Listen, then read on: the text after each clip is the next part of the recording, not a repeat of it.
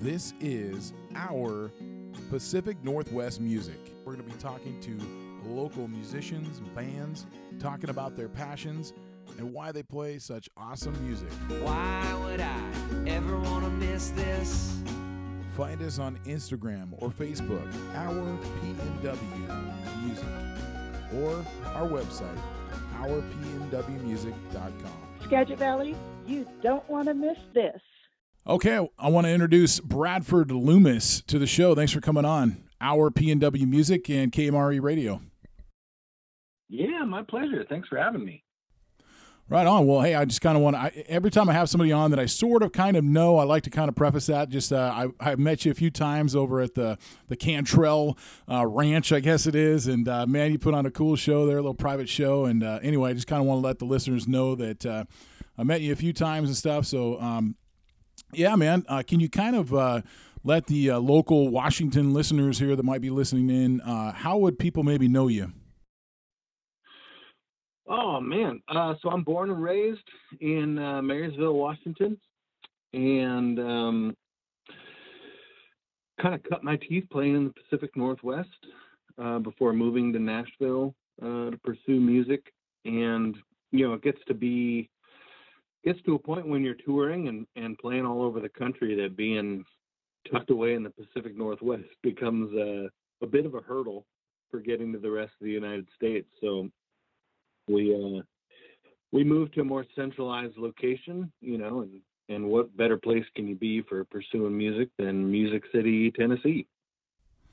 Right on. Well, hey, before we get going a little too far, I definitely want to dive into some of that story and stuff. You know, I want to talk about, I'd like to get a song in, and I want to talk about your song, The Break. Maybe you can kind of talk about it a little bit right before I play it. Yeah. Well, The Break is one of those songs, it almost feels a little prescient at this point. Like, you know, I had no idea when I wrote it that the pandemic was coming, but I've seen so many people around me and struggled with it myself individually. Just the feeling of being overwhelmed and hitting roadblocks, and you know the challenges of life that kind of push you to question the course you're on in your life, and would it be easier to give up? And you know, from a musical perspective, as an independent artist, it's a bit of an uphill battle. You know, it's an uphill battle when you have a team, when you have a record label, when you got a management team and booking agents and all that. It's still no given that you'll, you know, ever achieve commercial success. But when you're an independent, you know, we live in an industry and a time frame now where it's better in some ways than ever before because we can define what success looks like for us.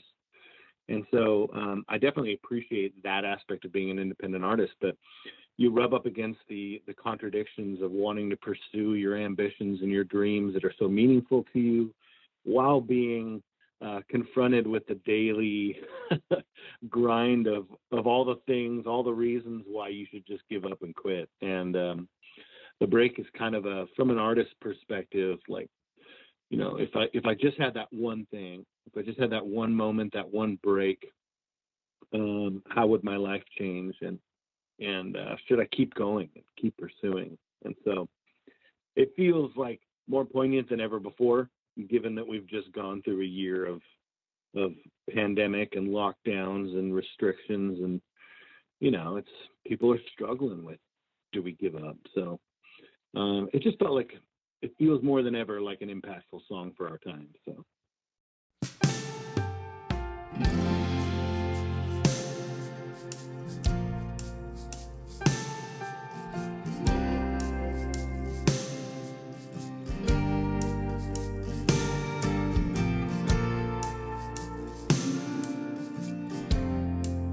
Everyone's got their vices.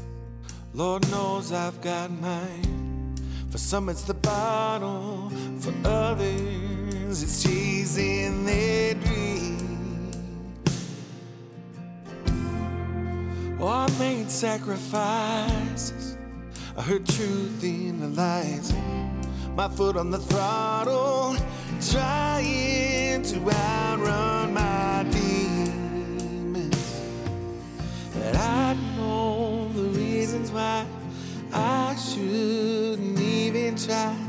but still I can't let go. All of these highs and all of these lows, I can't take my eyes off of where this could go. And all of this time spent out on the road, for years I've been grinding, the gears on my soul. All I need is just one reason.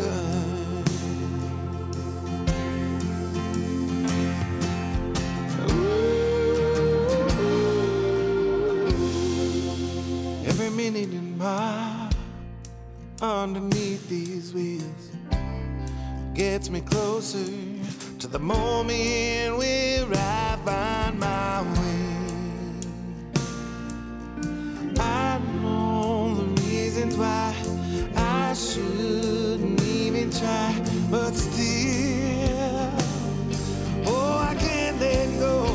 All of these highs and all of these lows, I can't take my eyes off of where this could go. And all of this time spent out on the road, for years I've been grinding, the gears on my soul. All I need is, oh, it's just one reason. All I need to never stop trying, it's just one single reason why.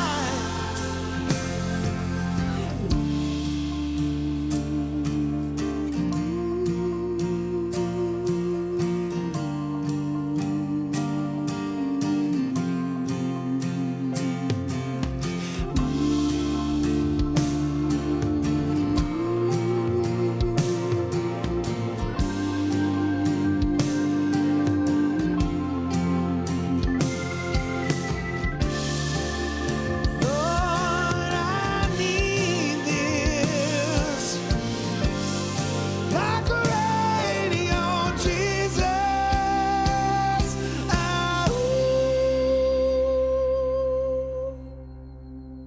And all of these highs and all of these lows can't take my eyes off of where this could go. All of this time spent out on the road, for years I've been grinding, the gears on my soul. All I need is just one reason. All I need is radio Jesus.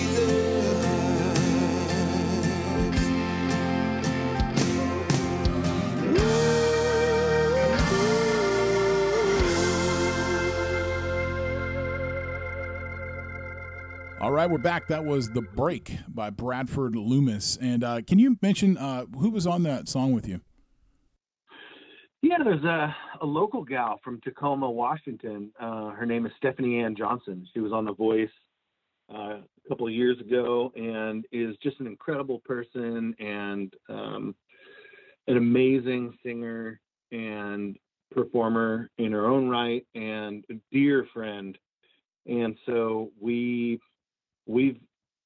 helped each other on different things and playing with each other. And she's such a joy to perform with. And so when it came down to putting that song down on the record, I knew I wanted to have Stephanie lend her magic to it. And man, she blew it up. It was pretty awesome. That's great. And we should mention, too, that's Where the Light Ends, and is the name of the record. I'd like to kind of ask you, one of the things that just pulls a listener into somebody like you is you got a real big a package. You have like kind of a full deal going on. And I mean, the fact that you play the guitar very well, but you also just your singing range and everything. Can you kind of walk through to the listeners like where that came from? Yeah, that's a. I mean, great over time, question. over time it changes, right? Yeah, totally. And it's definitely reflective of work. I mean, you've got to put work in pursuing any kind of craft you want to get better at. Um, I think I was just kind of the right mix of maybe a little bit of talent, but like this ADHD brain to where I would, as a kid, always try to duplicate sounds. And so whether it was a car honking, I would just try to copy that sound, or my mom's favorite records that I would listen to. And so when I started, when I discovered grunge music growing up in the greater Seattle area, I was blown away and immediately wanted to try to emulate some of the sounds that I was hearing from Pearl Jam and Stone Temple Pilots and Alice in Chains was my favorite. And so I just tried to sing like the singers that I loved. And once I discovered choral music, I got into choir in ninth grade. I fell in love with it, and I'm naturally a baritone. But if you do any kind of singing and you know anything about that, the baritone's always the most boring parts. They're the middle of the chord. And so, being a typical teenager kid, I wanted a little bit more of the glory and the limelight. So I can sing bass. So I would try to sing bass where it was needed for the choir, or tenor, because that's where the melodies are. And so one of our choirs, I would sing first tenor, which is the highest tenor. And that I would really push my voice to try to reach those notes. And I was gifted enough, I guess, with being able to do that. And so that covered some bases that we had a weakness in, and it helped broaden my range. And so, you work at it. The vocal cords are a little bit like weightlifting in the sense that or weight training, I should say. The more you train with it, the better you get at it, the better range you have, and the more you can lift, so to speak. No, that's beautiful, man. Yeah, and it definitely shows, I tell you. So was there one person then that helped you with that, do you think, or was it your own kind of drive that really got that going? Oh, man. You definitely have to have the drive. You definitely have to have the desire to work at it. And I was fortunate to get attention from it. And as a teenager, and I found value in that and worth. And so that was rewarding in and of itself. And that came from a lot of people, really. My friends, families, or my friends and family, but also my choral teacher in high school and my choral teachers. I had two. And I've had a vocal trainer that kind of that I keep in touch with. And she's helped me a couple times when, because it's weird. It's very weird, but having good vocals, like the best singers all have vocal trainers. It's just something that it's weird how you can forget how to breathe.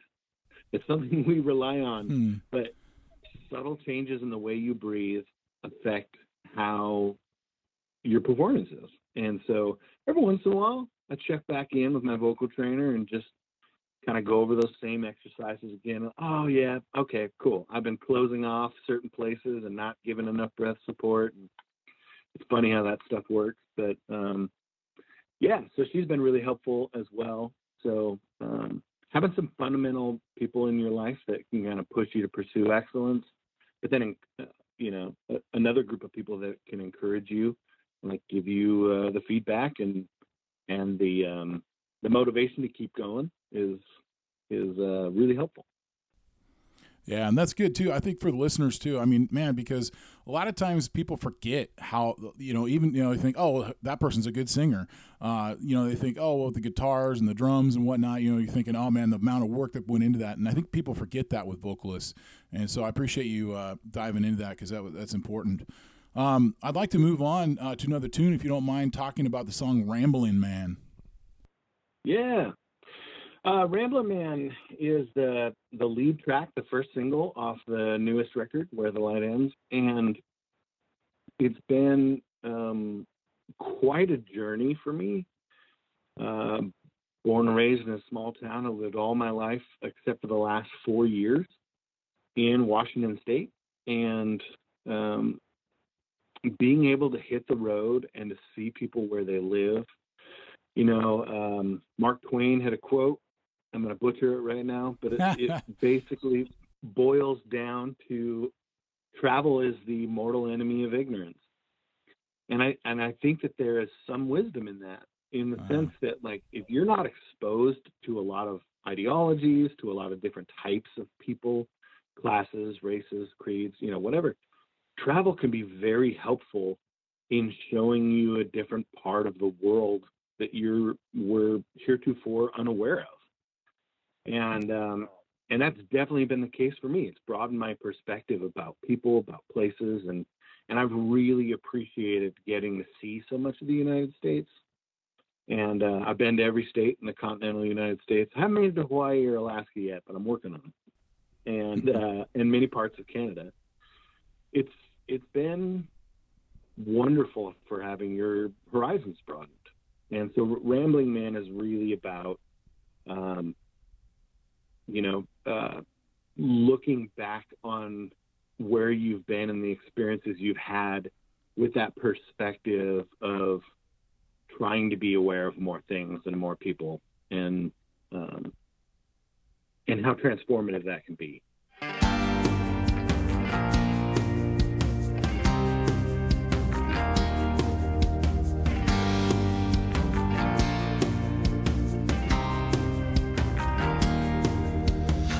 Just a rambling man, walking in another man's shoes, pretending that these souls aren't so worn. Oh, the stories that they sing, I told in the way they bruise, that I can't seem to listen anymore. I can't seem to listen anymore. And our stories are spoken in the tree, in the legacy and gravestones of the dead, of the dead. The time is worn, it's welcome in my words.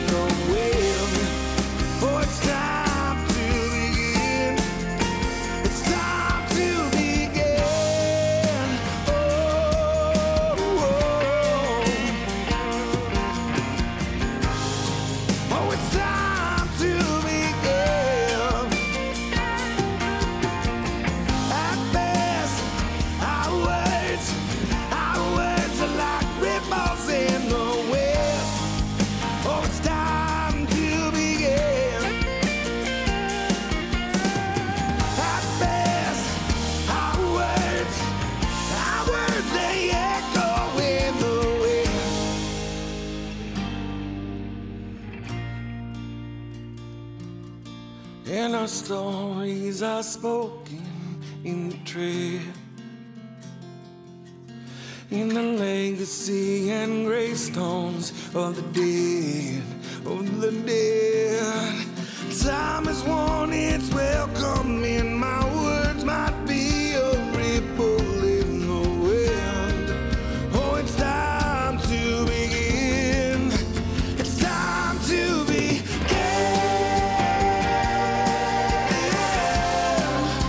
It's time to begin. Oh, it's time to begin.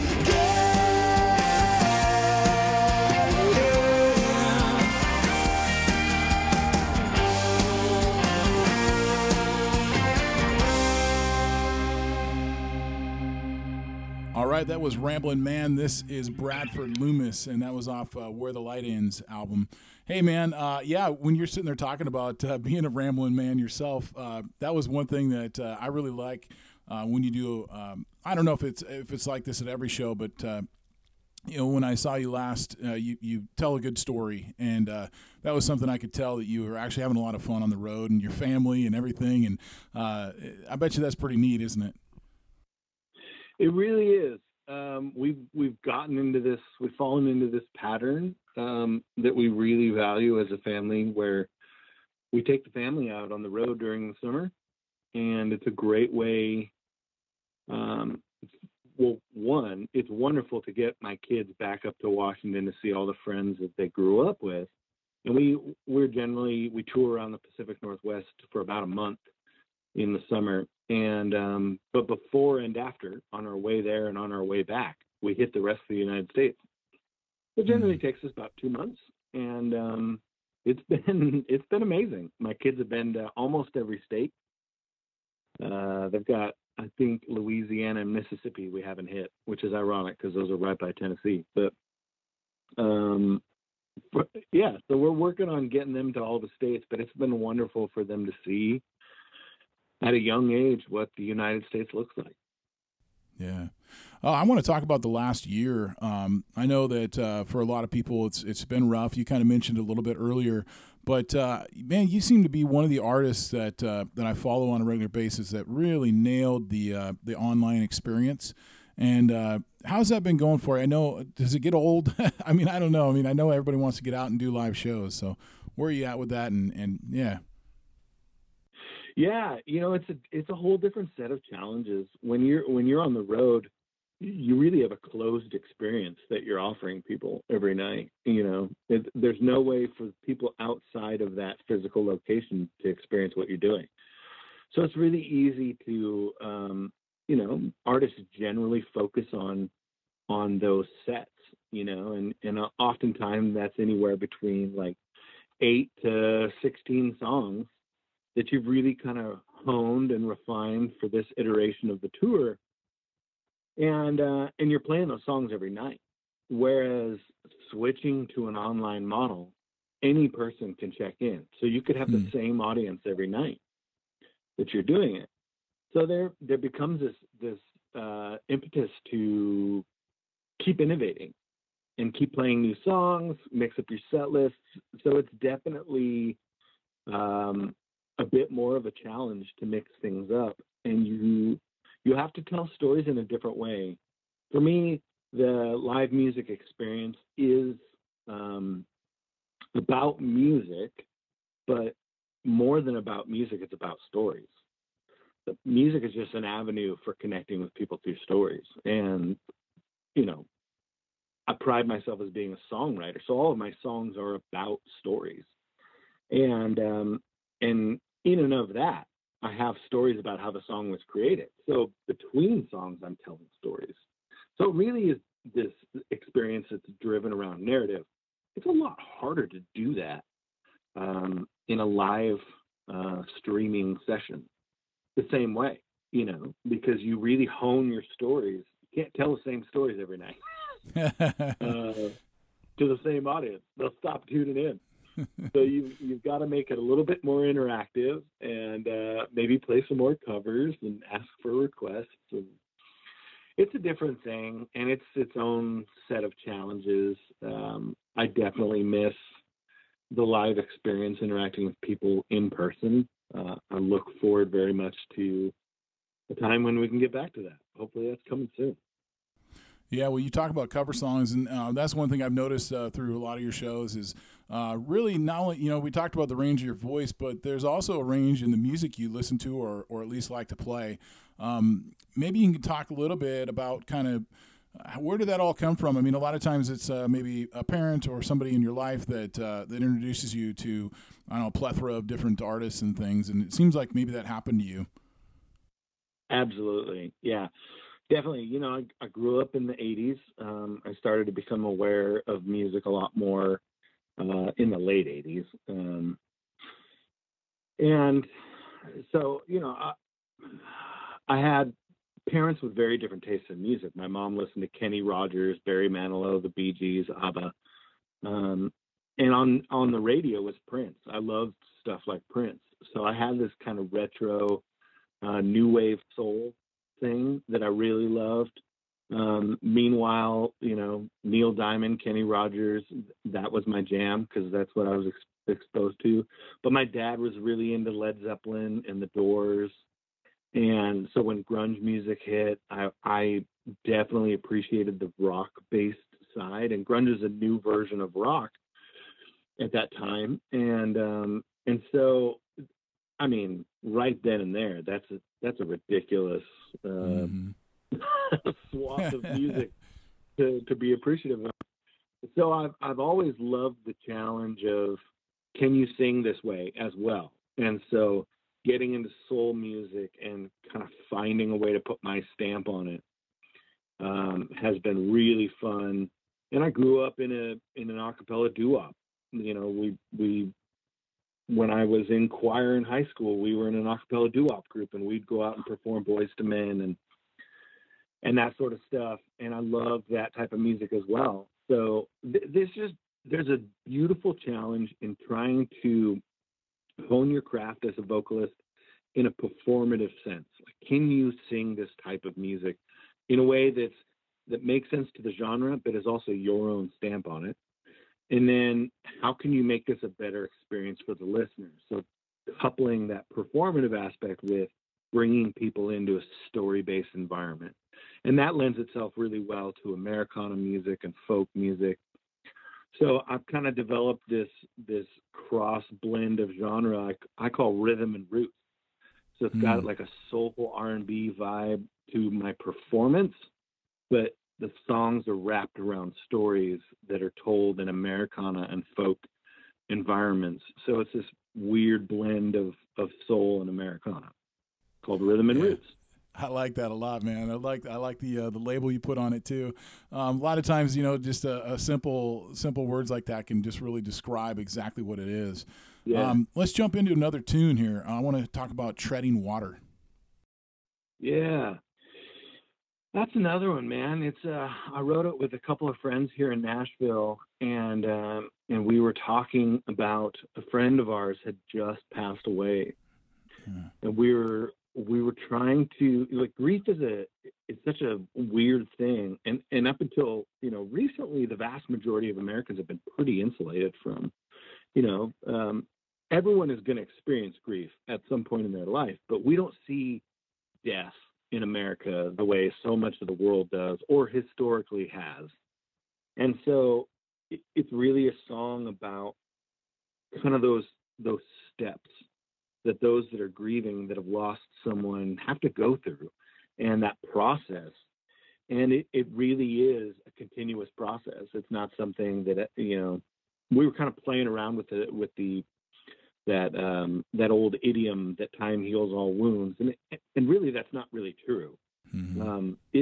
It makes the grief comes in waves, and so we liked the idea of kind of talking about grief in using aquatic verbiage, talking about water and waves and how so much of weathering through grief is treading water, and you're trying to get through the waves and keep your head above water. And And so, having gone through collectively what we're still in the midst of, but starting to see the light, at the end of the tunnel with this pandemic, so many more people are going through stages of grief, even if it's not the loss of a loved one, the loss of a job, financial situation. Grief comes in many forms. And so that song, I feel like, addresses grief in a powerful way. And so I feel very fortunate that we wrote that together, and it ended up on the album that we released right before the pandemic hit. Your side of the bed is getting cold, and the blanket I can't bring myself to fold. It's tangled up, lying on the floor. You can't keep me warm anymore. Time don't heal this, but I'm further from the start. Gets me closer to the end of a broken heart. It's an endless ocean I'm falling in. I'll be treading water till I see you again.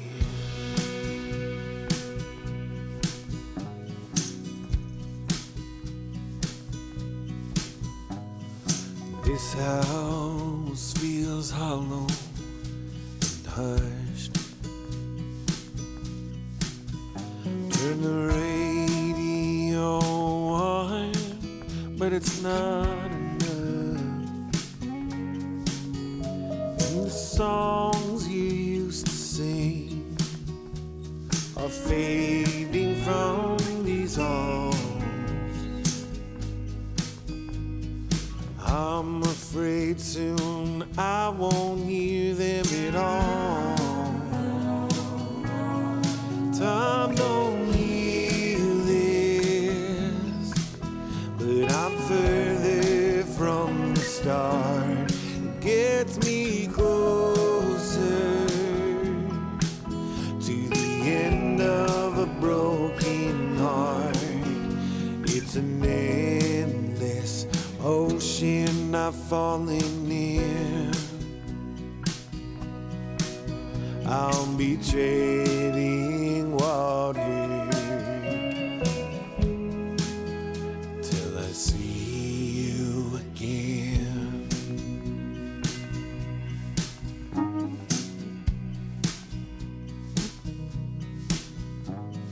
Treading water, treading water, treading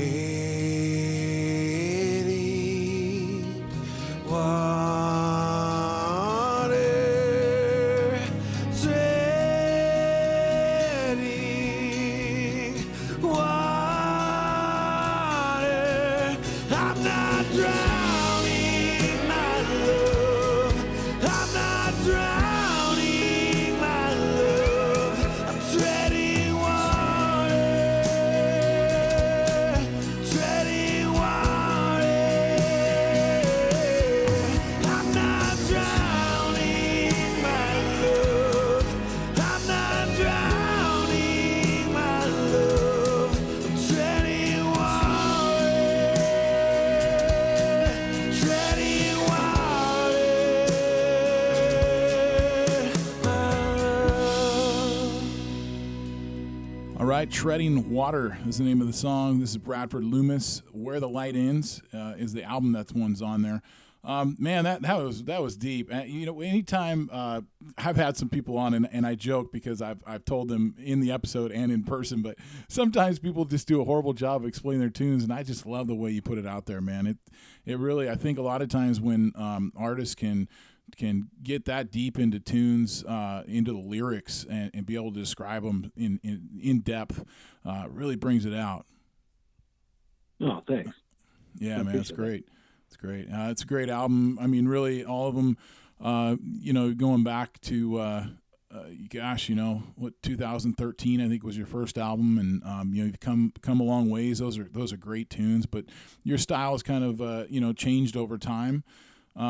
Maybe you can talk about that a little bit. Does it have to do with where you're living, that kind of thing? Yeah, you know, it's I kind of mentioned the ADHD, and I do think that's shaped my musical experience, because I do tend to. There's so much about being an independent artist that is about finding your niche.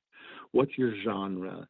And there's a lot of value in that for many, many reasons. It's easier to communicate who you are. It's easier to build a fan base when you're sitting in a genre. It's just easier to know who you're reaching out to and how to do so.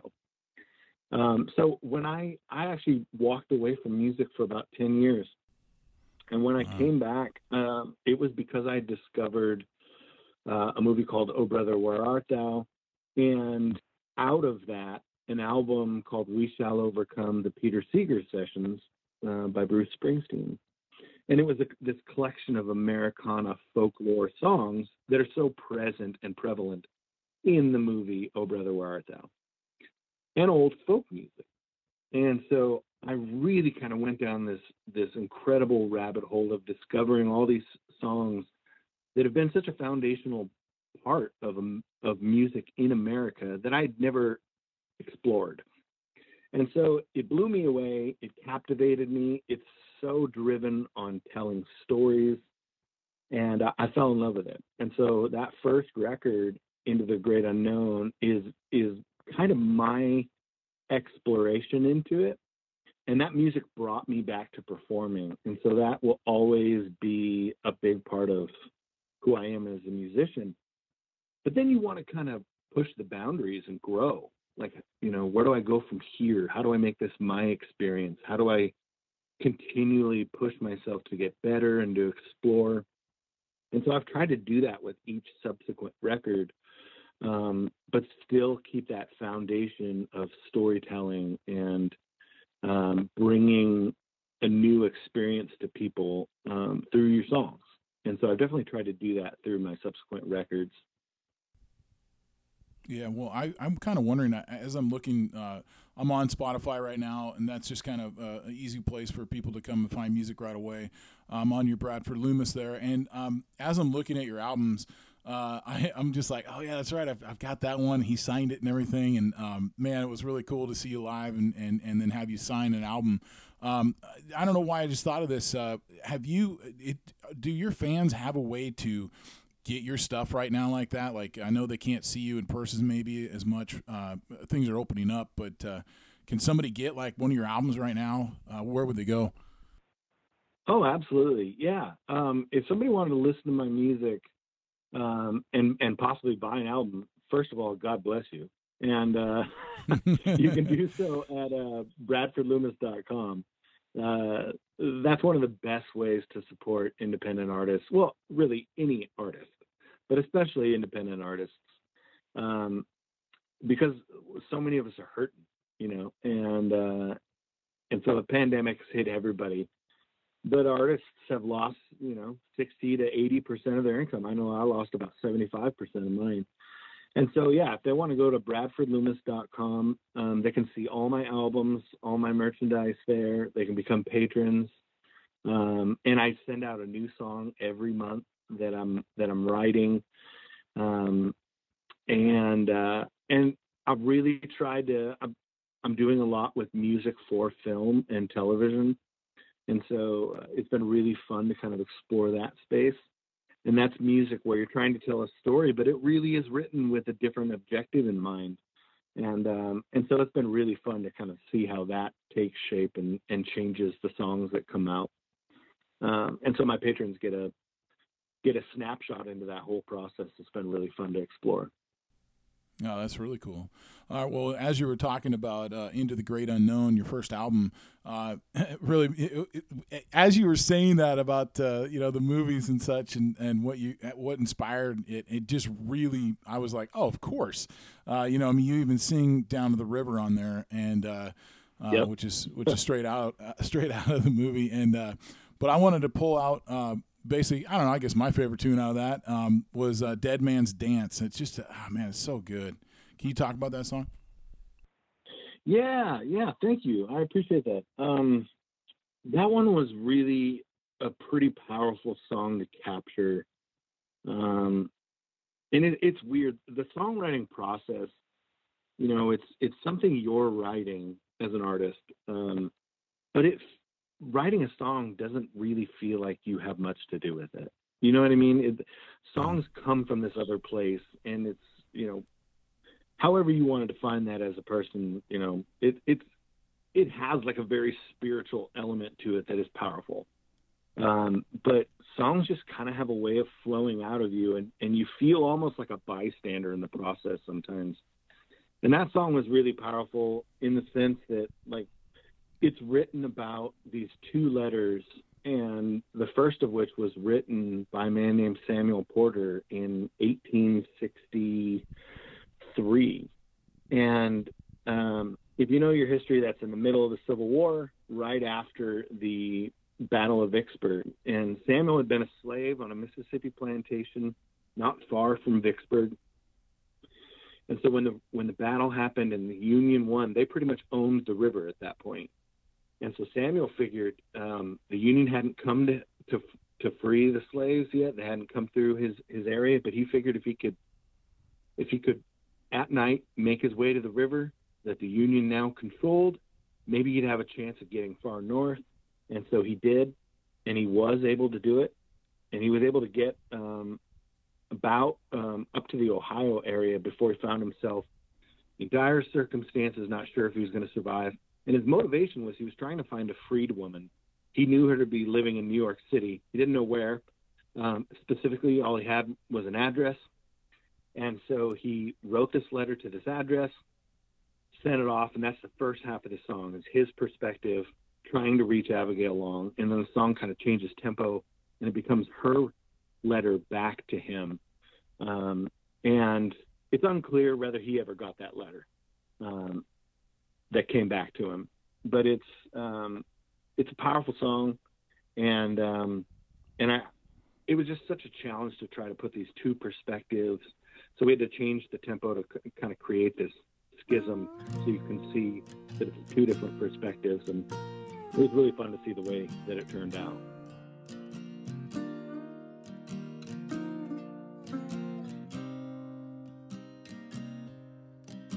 Oh, my love, when my days are done and my bones have been put to rest, when my graving stone has found its home, may you not be bereft. Don't waste your prayers on a wretch like me. My heart's been given to wandering,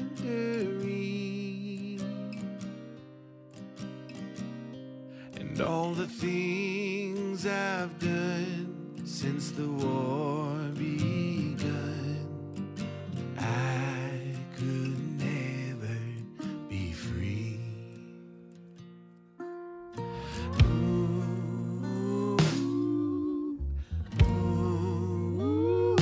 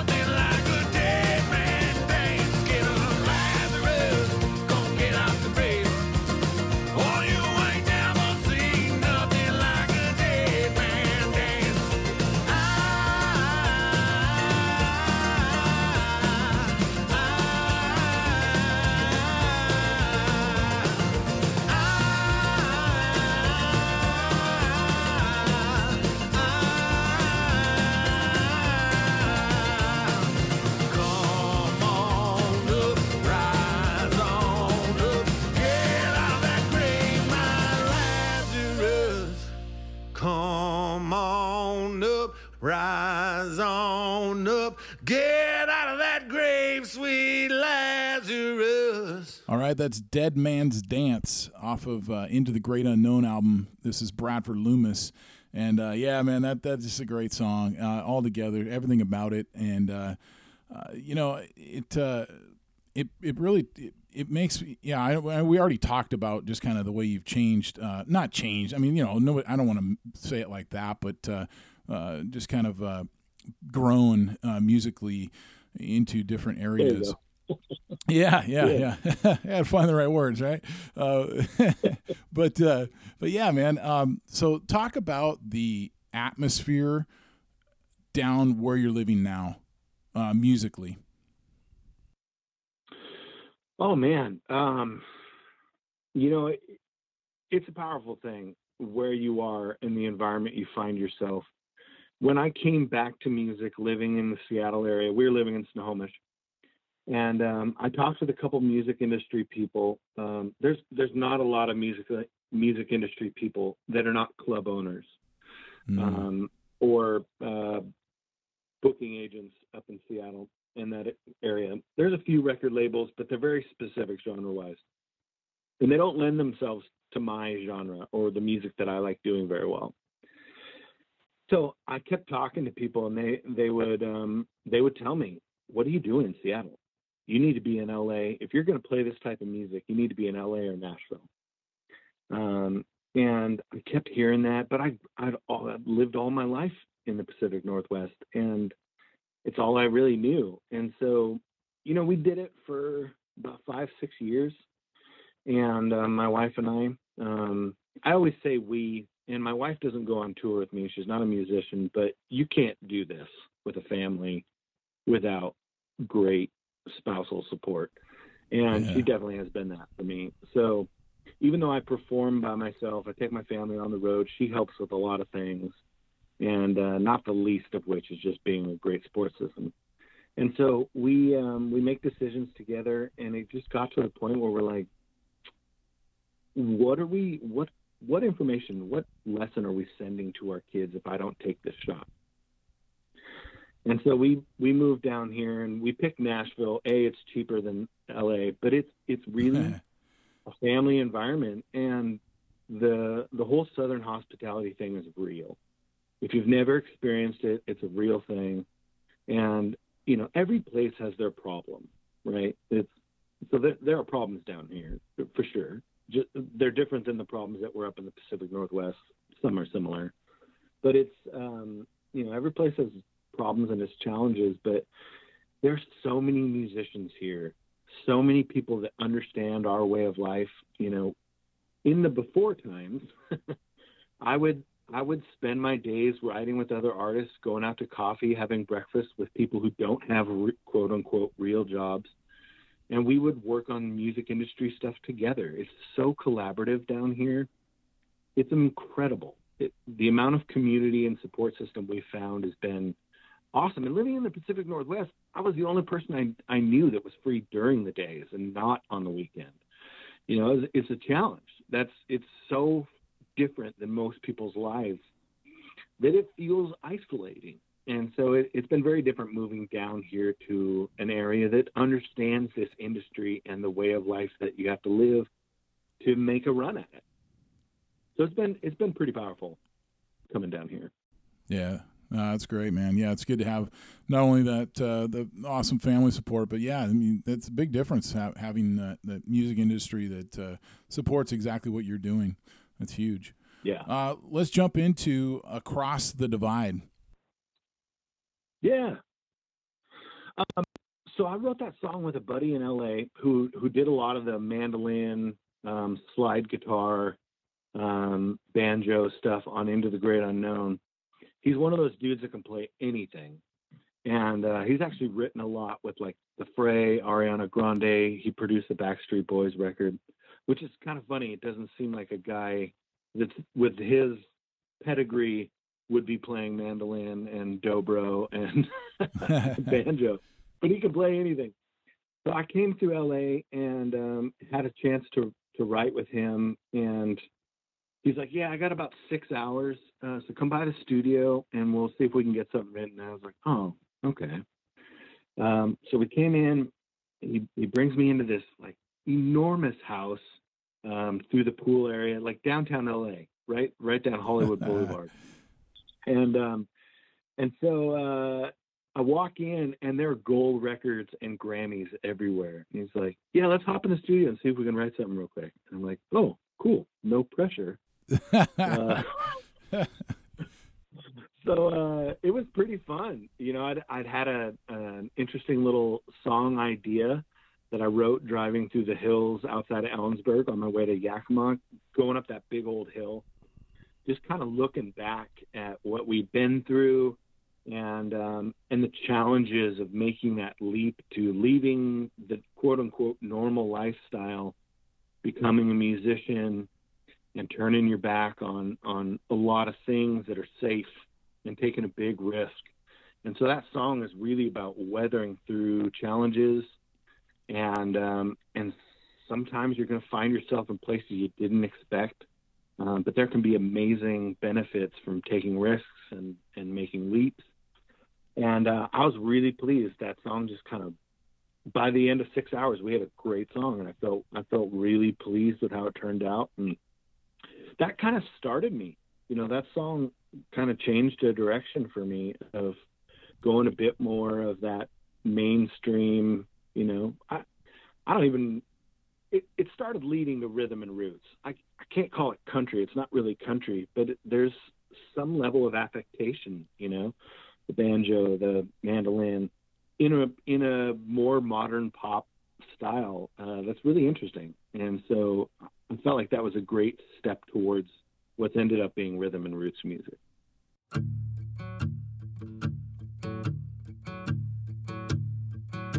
I can see the valley, I can see the road we used to climb, I can see the mountains leering on the other side, and on and on and on and on it goes. I can hear the echo, I can hear the song we used to sing, I can feel the distance, living in the in-between, and on and on and on and on it goes, and on and on and on and on it goes. All these moments get lost inside my head, carry on to find strength in your eyes. Every fray we fought, all the things we lost, makes us strong in time as we cross the great divide. Can you hear the rhythm? Can you feel our hearts begin to beat? We're rising from the ashes like a train that's gathering steam, and on and on and on and on it goes. And you can hear fire, we crescendo. All these moments get lost inside my head, carry on to find strength in your eyes. Every fray we fought, all the things we lost, makes us strong in time as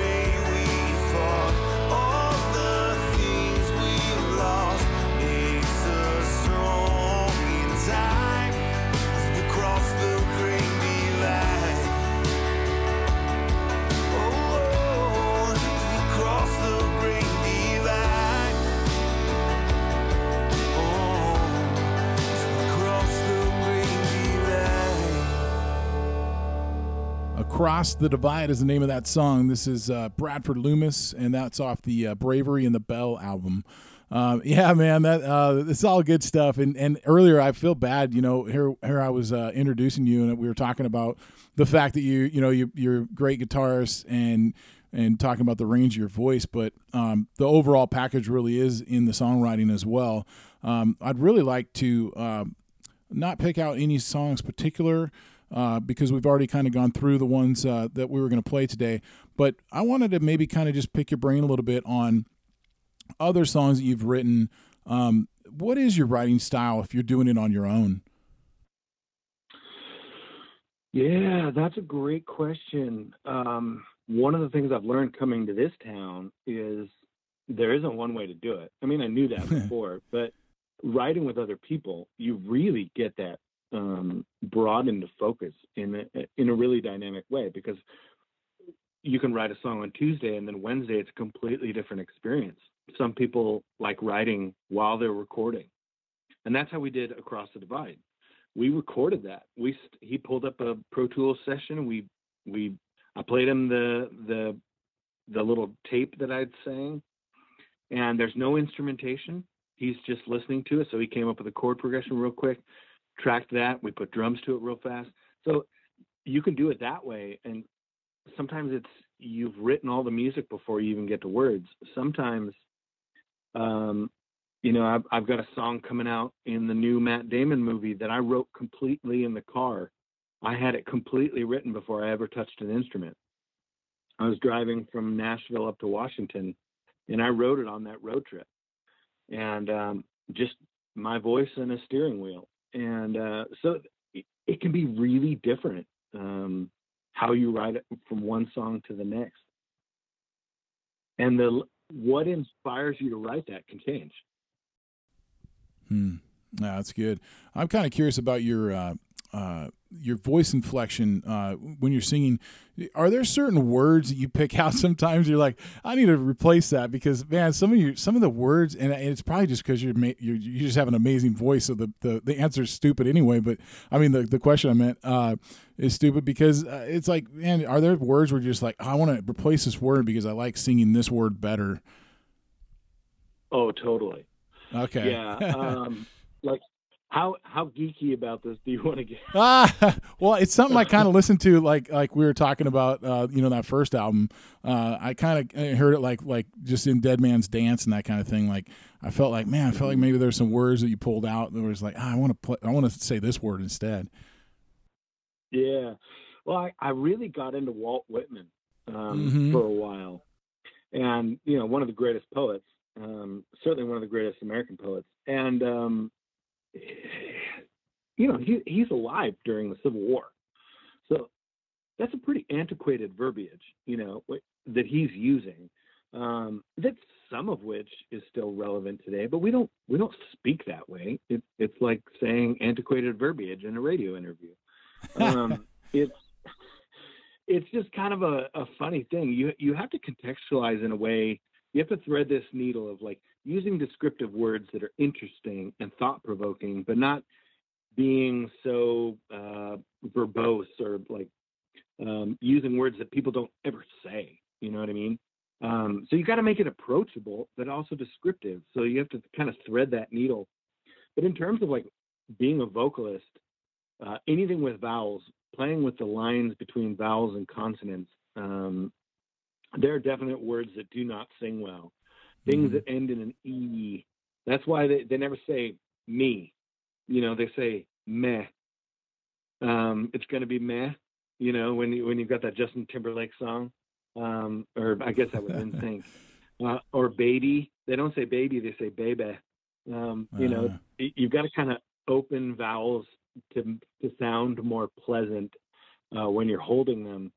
And if you want to get really geeky, diphthongs. Whenever you have two vowel sounds that flow from one vowel sound to another without a consonant breaking them up, those sing the best. So I love W words because W is it activates diphthongs. So there's a lot of like there's a lot of strategic thought into which words you're using that can really make or break songs. And I love that challenge. Yeah, well, and of course, you say that now I find I'm looking through your song list and I'm like, oh, Wind and Woe. Oh, interesting. Okay. Yeah. All right, man. Well, hey, BradfordLoomis.com. That's right. Yep. All right. Yeah. Well, listeners, certainly go over there. And man, I just really appreciate the time. It's been fun talking to you. Yeah. Thank you so much for having me. I appreciate it. Thanks for listening to our Pacific Northwest music. Hope you enjoyed it. Check us out next week. Thanks so much to our friends Jack Mattingly and the Whiskey Fever. That was the track you heard at the start. And here it is again.